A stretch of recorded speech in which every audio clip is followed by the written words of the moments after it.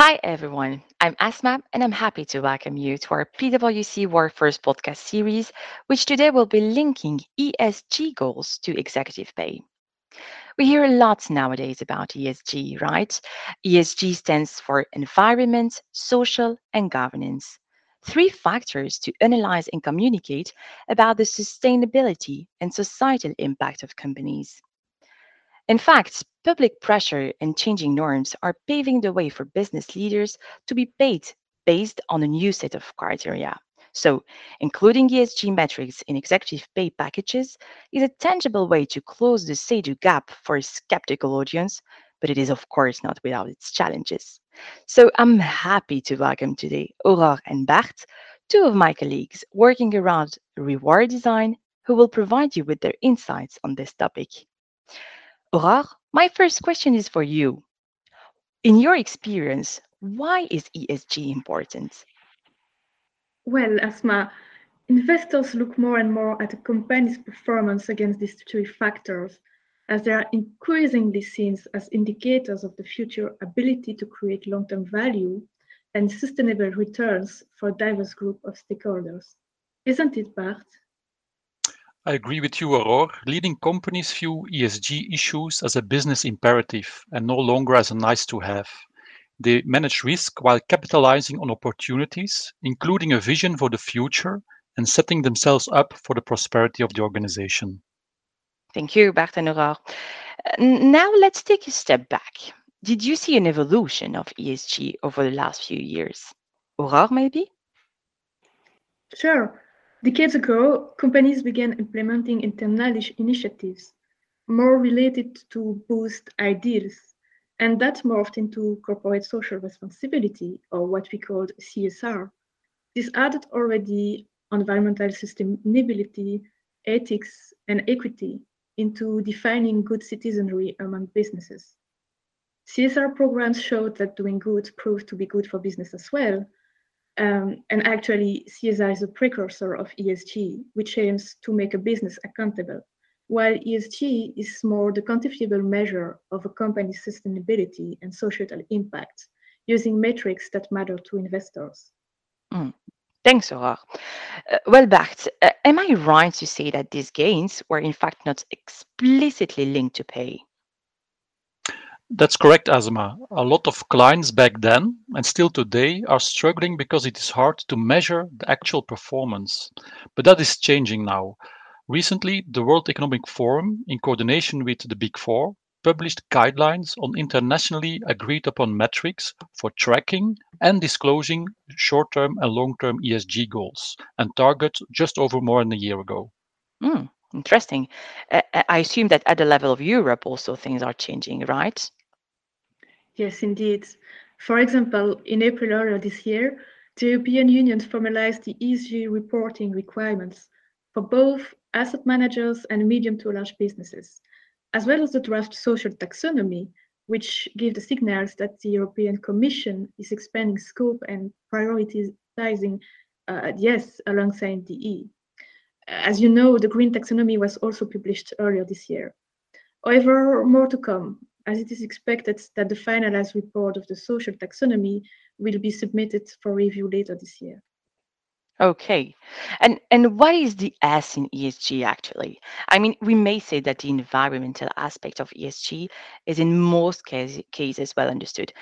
We are all aware of the need to reduce our consumptions of natural resources, to recycle more and reduce carbon emissions, but we are perhaps less familiar with the social element of sustainability. Bart, could you maybe give some examples to make it more concrete here?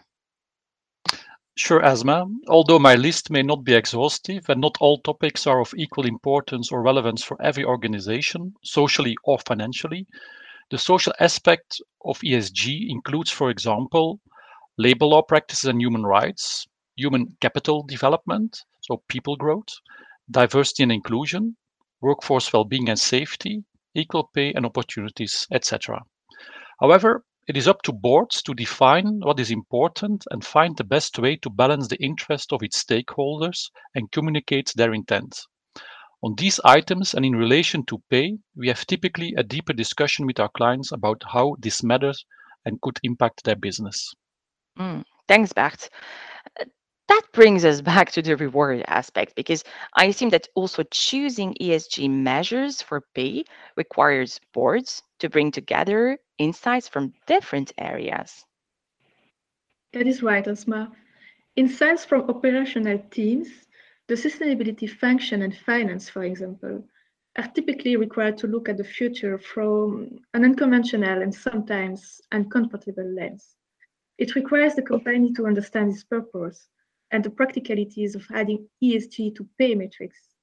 Many companies are squaring up to figure this out, but this is not an easy exercise.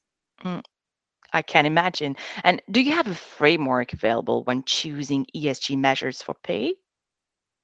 Yes, well, typically we look at four dimensions of ESG remuneration, being internal and external targets, individual KPIs and scorecards, LTIPs or long-term incentive plans and annual bonus, and lastly, of course, the underpines and scale targets.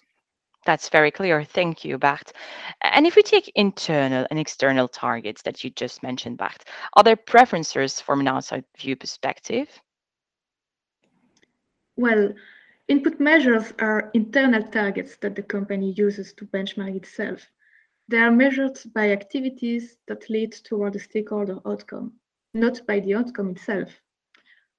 On the other hand, output measures are external targets based on measures. Although both types of measures are valid, assuming, of course, that the companies are able to collect, analyze, and communicate the data that support the assessment whether the targets have been met, we see an increasing investor pressure for output-focused rewards. Thank you, Aurore. Back to the four dimension you just mentioned earlier, Bart. If we now take a look at KPIs, I would assume less is more, correct? Well, it actually depends, Asma. It is actually all about finding a balance between the scorecard being sufficiently comprehensive to capture the range of ESG priorities on the one hand, and becoming so complex as to be unmanageable on the other hand. However, sometimes a company will have one or two critical ESG issues that tower above the others with a few essential KPIs, but this may not be the case for every company. But I agree that complexity destroys value, especially in bonus schemes, so certainly a point of attention when designing the new scheme. Thank you, Bart. You just referred to a bonus. So if we take a look at variable pay, we typically see short-term annual bonuses, but also incentives over a longer period of time. In practice, what will be the most effective? Aurore may be here? That is a challenging question, Asma. When we take a look at our 2020 report on corporate governance and executive pay trends in Belgium, we notice that environmental indicators continue to gain importance in the long-term incentives. This makes sense, as typically these types of goals are long-term oriented and typically on a longer horizon than the vesting period of the long-term incentive itself. Moreover, we also saw that the proportion of long-term incentives to short-term incentives and base pay increased as well. However, overall, the importance of non-financial versus financial indicators remains low. We are currently working on the 2021 report, so more news to come later this year, whether these trends remains or whether new trends should be identified. Looking forward to the next publication then. Thank you, Aurore. Am I right to assume that even if the right KPIs are identified, the work itself is not yet finished? Bart, maybe? That is right, Asma. One of the most difficult elements of the exercise is identifying how to determine success will be critical. On the one hand, targets should be stretched to avoid it is seen as a gateway to receive bonuses, but on the other hand, the targets should be feasible to support the desired behavior and ensure that the perceived value of the variable pay is not over discounted from the perspective of the beneficiary. So, establishing and achieving ESG goals drive value and are often simply the right thing to do. We expect in our next report to see more of it, but as said during this podcast, it needs to be done with care and thought, as it's difficult to do as well. Thank you so much, Aurore and Bart, for sharing your insights on linking ESG goals to executive compensation. Based on what we discussed, I think Boards and remuneration committees need to become familiar with all these dimensions and understand how executive pay is aligned with the company's stated purposes. They will clearly need to clarify the reasons for linking compensation to ESG targets, including, of course, the benefits of achieving certain goals. In other words, I would say it is the moment, the time to review the design of the executive compensation package. So thank you again, Aurore and Bart. Thanks to all the listeners. Stay tuned on the different platforms and our website for the next edition. Wishing you a nice day.